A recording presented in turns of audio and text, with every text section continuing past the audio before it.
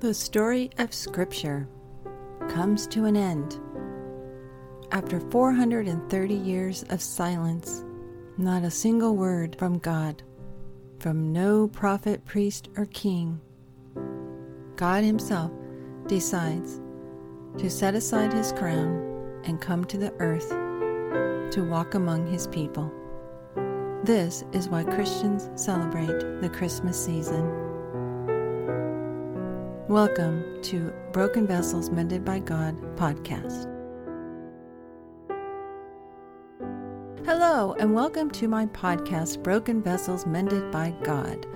My name is Ruth Douthit, and I started this podcast a while ago to share insights that I've gleaned from God's Word, from studying God's Word. I am a teacher of God's Word, and I write several Bible studies, and so I decided to start this podcast to share with you things that I've learned. And in this series, we are going over the story of Scripture. And we are in Lesson 5, our final lesson in this series, based off the book by Kristen Schmucker called Amen, the Story of Scripture from Eden to Eternity. I highly recommend this book. Pick it up over at the Daily Grace Company or on Amazon. You'll really enjoy it. It's an overview of the story of Scripture from Genesis to Revelation, and she studies it in such a simplistic manner. She presents the content so simplistically, but she has some beautiful graphics, some timelines that show you the story of Scripture in world history. And I think you'll find it fascinating. It's helped me to see where each of the books lies in our world history timeline, and I think it would help you too. So thank you for joining me in this study. I've really enjoyed looking at Scripture in this way. And in our last few lessons, we've looked at the Old Testament. We finished up the Old Testament. And in this lesson, our final lesson, we are looking now at the New Testament as we finish up God's amazing story of redemption. For that's what the Bible is. From Genesis to Revelation, it is a story of redemption. God redeeming His people. So welcome aboard. Let's get started wrapping up this Bible study series on the story of Scripture here on my podcast. As I said in the last episode, we finished the overview of the Old Testament, and we discovered the rich and fascinating story of God's people. We saw how God used ordinary people to fulfill His tasks, and He still does this today. We learned that God Himself longed to commune with His people because He loved them so much. At the end of the last lesson that we did, we closed out the Old Testament and we had a glance at the intertestamental period in history where God was silent for 430 years. God's people and the entire world went 430 years without a message from God by any prophet, priest, or king. In this, our final episode in this podcast series, we look at the next chapter in world history, where God resumes speaking to His people, but in a way that no one could have ever imagined. And in doing so, God fulfilled more than 300 prophecies found in His scriptures. Wow.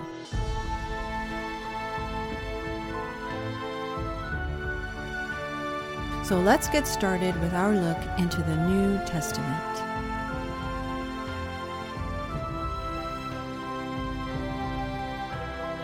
The good news, the coming of a king. The New Testament opens with the genealogy of Jesus. Now, why do you think it began this way? Now remember, the Old Testament closed with the promise of the Messiah. The minor and major prophets wrote about judgment and repentance, but they also reminded the people of God about the hope that is to come. So the synoptic gospels, or the gospel messages that aligned in content, begin with the genealogies or with the setting of the story. Who was the Roman leader and where the coming king would be born. Years ago, when I taught Sunday school to 6th graders, I would jokingly tell the story of the birth of Jesus this way. And the clouds parted, revealing all the angels standing alongside a golden staircase, descending from heaven. And the trumpet sounded, and Jesus appeared at the top of the staircase. And he walked down the stairs wearing a scarlet robe and a diamond-crusted crown atop his head. And the angels sang their songs of praise.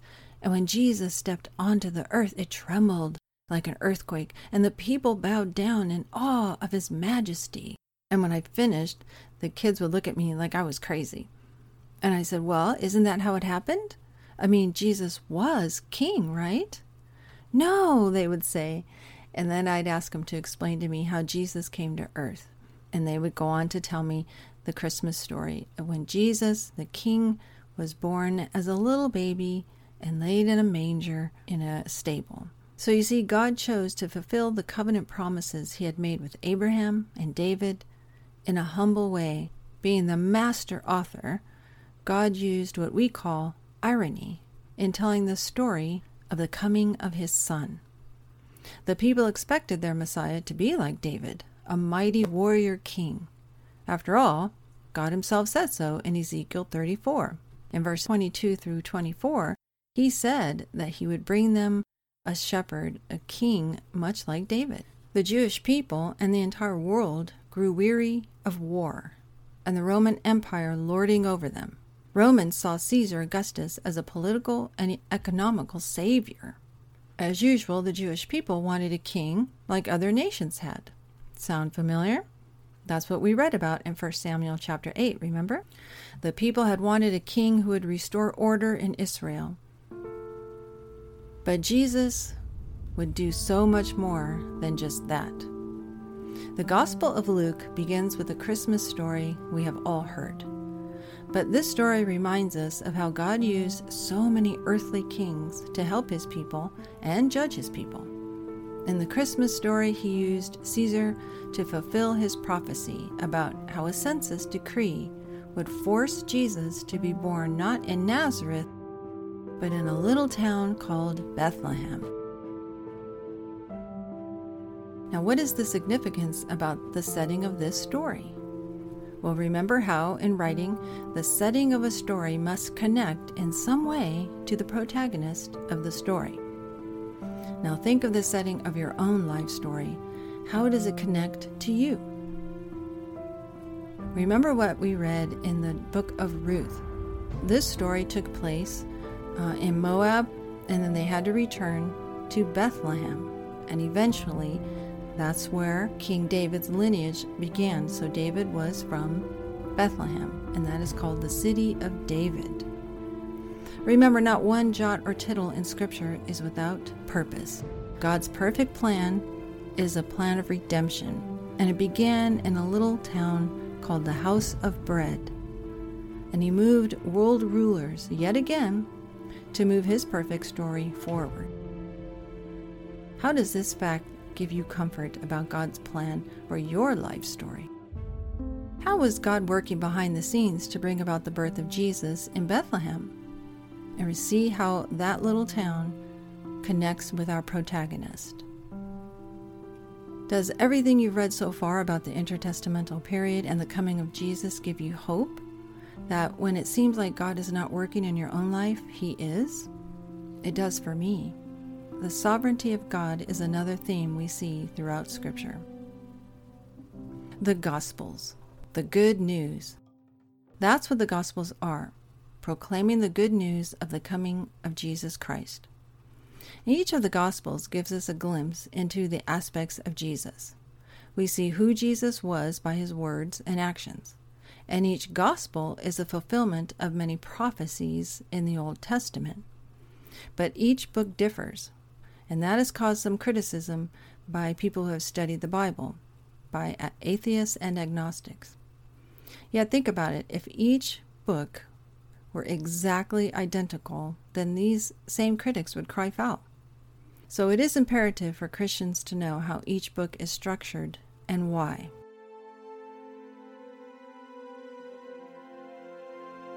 The Gospel of Matthew. In this book, we have the genealogy of Jesus presented from the royal lineage of King David. Jesus is called the Son of David and the King of the Jews. This book is to prove that Jesus was a Jewish man raised by Jewish people in the line of the kings of God's people. In the Gospel of Mark, Jesus is presented as the suffering servant, which we are told about in the book of Isaiah. In the Gospel of Luke, Jesus is presented as Son of Man. In Luke's genealogy, Jesus' humanity is traced all the way back to Adam. This is an actual physical genealogy. So, by presenting both lineages, we see clearly that Jesus is from the line of King David, as was prophesied, and from the line of Joseph, a mere man. The Gospel of John. Now, this is a very important gospel. In John's book, he presents Jesus as the Son of God. We are taken all the way back to creation and how all was created by the Logos, or words of God himself. The deity of Jesus is presented in this book through his acts and the I am sayings of Jesus. John's sole purpose for this gospel is to prove to the Jewish people that Jesus is their Messiah and was, indeed, a better prophet than Moses, which was a requirement of the Messiah. The Gospel of John is the only gospel with Jesus declaring himself as Messiah and with a record of the raising of Lazarus from the dead. So as you can see, each of the Gospels serves a purpose: to reveal who Jesus is and why he came as King. Therefore, each of the Gospels is unique. In the Gospels, we see the perfect life of Jesus. He provided us the way to live and the way to God. He healed the sick, gave sight to the blind. Did you know that he's the only prophet to do this, by the way? None of the other prophets ever gave sight to the blind. And he touched the untouchable, and he spoke to the outcasts of the world. Now, isn't this what we are called to do as Christians? How can we be more like Christ in our work, in our homes, in our communities? Because Jesus was God in flesh and proved that he was a better prophet than Moses, some wanted to silence him forever, because he was not the kind of Messiah they had wanted, a warrior. And this is why he was betrayed, tried in court, and then crucified. Jesus had to replace the sacrificial Passover lamb we had learned about in Exodus, remember? In Exodus 12. But the death of Jesus was not the end of the story. The Jewish leaders and Pontius Pilate thought they had ended the story. But 3 days later, Jesus conquered the enemy of our story. Not Satan, remember. What's the number one thing that we all have in common, whether Jew or Gentile? That's right, death. Jesus had to conquer the number one enemy of God's story of redemption, and that is death. Death is the enemy of us all, and Jesus came to defeat death once and for all. And in doing so, he fulfilled what we had read in Genesis 3. How does the way Jesus was presented in each of the Gospels give us the entire picture of who he is? Remember, his genealogy takes him back to the lineage of King David, all the way back to Adam, and proves that he is the Messiah. The Acts of the Apostles. Now that the enemy, death, is defeated for all time, the disciples were tasked with work to do, just as Adam and Eve were given a job to do in the garden, remember? But first, the disciples would need to be equipped. Jesus would provide his disciples with a helper, the Holy Spirit. Remember, God, Jesus, and the Holy Spirit pre-existed before the universe, the natural realm, and heaven and hell, the supernatural realm, began. So when Jesus gave the Holy Spirit, this is not the first time the Holy Spirit appeared in Scriptures. But it is a new role for the Holy Spirit. It is now dwelling inside the disciples, changing them, transforming them into the apostle. An apostle means sent one. And the apostles had to meet two requirements. He had to have seen the risen Christ and have the indwelling of the Holy Spirit. And you read that in Acts 1. With the Holy Spirit, the apostles now had a mission, and they were equipped to see it through. This mission would be to take Christ to the world. They would need to spread the gospel message to all the people in the world, and they would begin in Jerusalem. Now just imagine their eyes when they were told that they would have to do this. They were just simple fishermen, but once Jesus ascended into his heavenly kingdom, the Holy Spirit came upon the apostles and changed them forever. If you read about who Peter is in the book of John, and then you read his sermon in Acts chapter 2, you can see for yourself the transformation of this man. It is amazing. And this is how we are to be transformed. Peter went from denying Christ 3 times to blurting out things without control to suddenly he spoke with boldness and truth, confidence. He took the message of old, which was repent and turn to God, and he took that message to the people once again. Now we can see what happens after being given the Holy Spirit. The men are transformed and sent on a mission. The letters of the apostles. Now that these men were changed and given a mission, these men went about the work of the Lord. And they weren't perfect, but their love of God is evident in their writings. These next books of the New Testament are comprised of letters or epistles and are an expansion of the gospel message. These 21 letters are guides and commands on how the church is supposed to behave, act, and further God's glory. Throughout these letters, we see theology and thorough explanations of doctrine. But, most importantly, these letters point the readers to Jesus and who God is and God's story of redemption. Some of the letters focus on Jewish believers in Christ. Men and women who are Jewish but they became believers in Jesus Christ, were baptized, and now want to follow and be discipled. While other books focused on Gentile believers in Jesus. These were pagan worshipers who came out of that pagan religion, were transformed, baptized, had the indwelling of the Holy Spirit, and now they were disciples and wanted to be discipled as followers of Jesus. But the main idea running through all the letters of the apostles is that we all are now brothers and sisters in Christ. There is no more us and them. When you read the book of Ephesians, Colossians, 2 Corinthians, 2 Timothy, and the book of Romans, you will see this. We see this plan of redemption in the book of Romans. We are sinners in need of a Savior, all of us. And Jesus is that Savior. We see God's protection over us in the book of Ephesians, even our minds. In the book of Hebrews, we see how Jesus is the better prophet, priest, and king. In him we have rest, not in the law. Some of the new Jewish converts to Christianity wanted to regress and go back to the ways of the law. But the book of Hebrews clearly shows them that Jesus is better, that we have a better rest in Jesus. Now in the book of James, this was the first epistle ever written, we see how believers in Jesus are to come together and serve one another. That's true religion. In these amazing letters, we see hope, the hope of God's love. Read them as though they were written to you, a member of the Church of Jesus Christ, and you will see these themes running through them.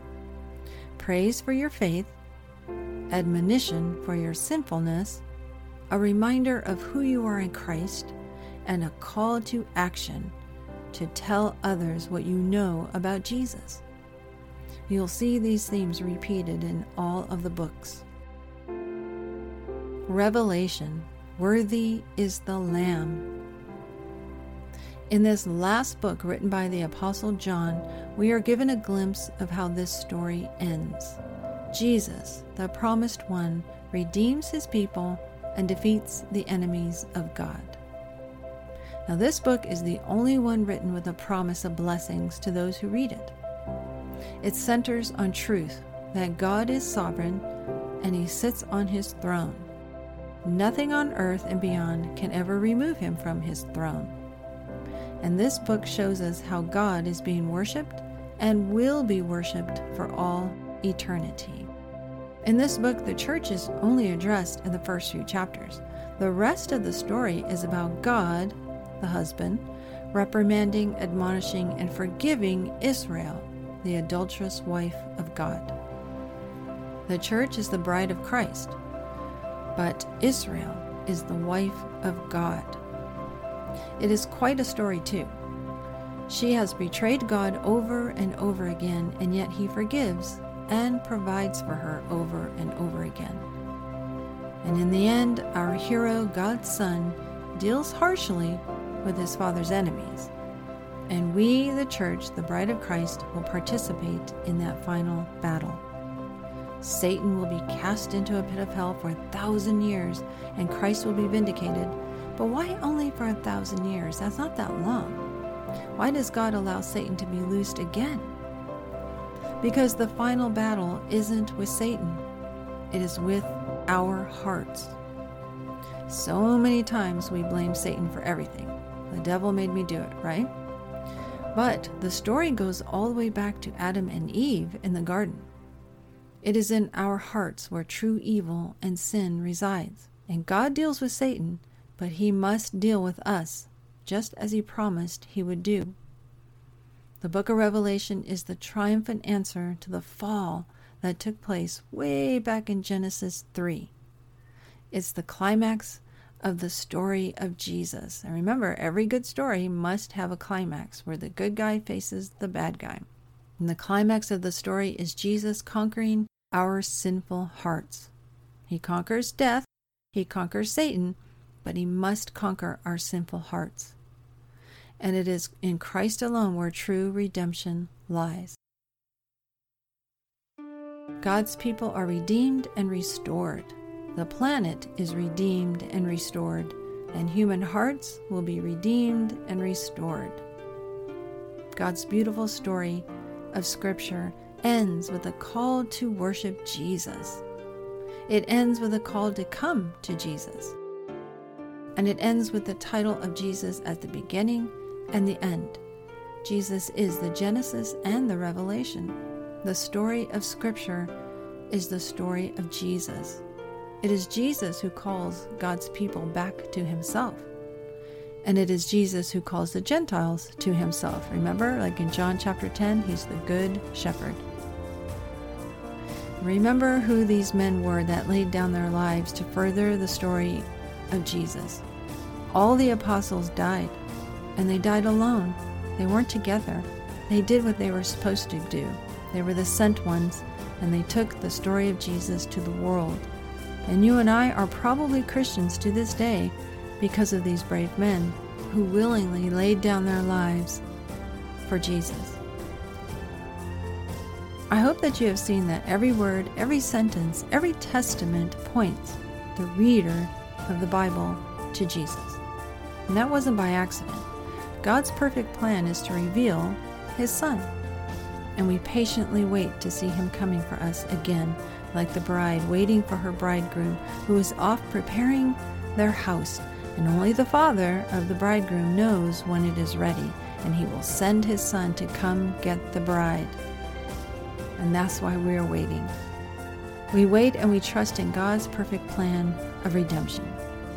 We wait to be with him for all eternity, worshiping him and crying out in unison, "Worthy is the Lamb," like you read in Revelation 21.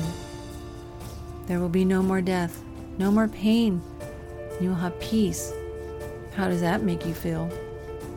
Now that we've finished the story of Scripture, what are your thoughts on this story of redemption? Thank you for joining me on this amazing journey through God's story of Scripture, the story of redemption. I hope that you have learned something new and that you were refreshed by reading what you already knew. God is the perfect author of our faith, isn't He? He gave us an amazing setting of our story, a wonderful hero, protagonist, and a plot, an interesting plot. And not only that, but He put us in His story too. We can surely trust that our stories aren't finished yet, and God is working behind the scenes to perfect us in Christ. So hang in there. God isn't finished with you yet. In 2 Corinthians 5:21 it says, He made the one who did not know sin to be sin for us, so that in Him we might become the righteousness of God. Thank you for joining me on this amazing journey through the story of Scripture. And until next time, keep the faith, stay in God's Word, and seek Him. God bless.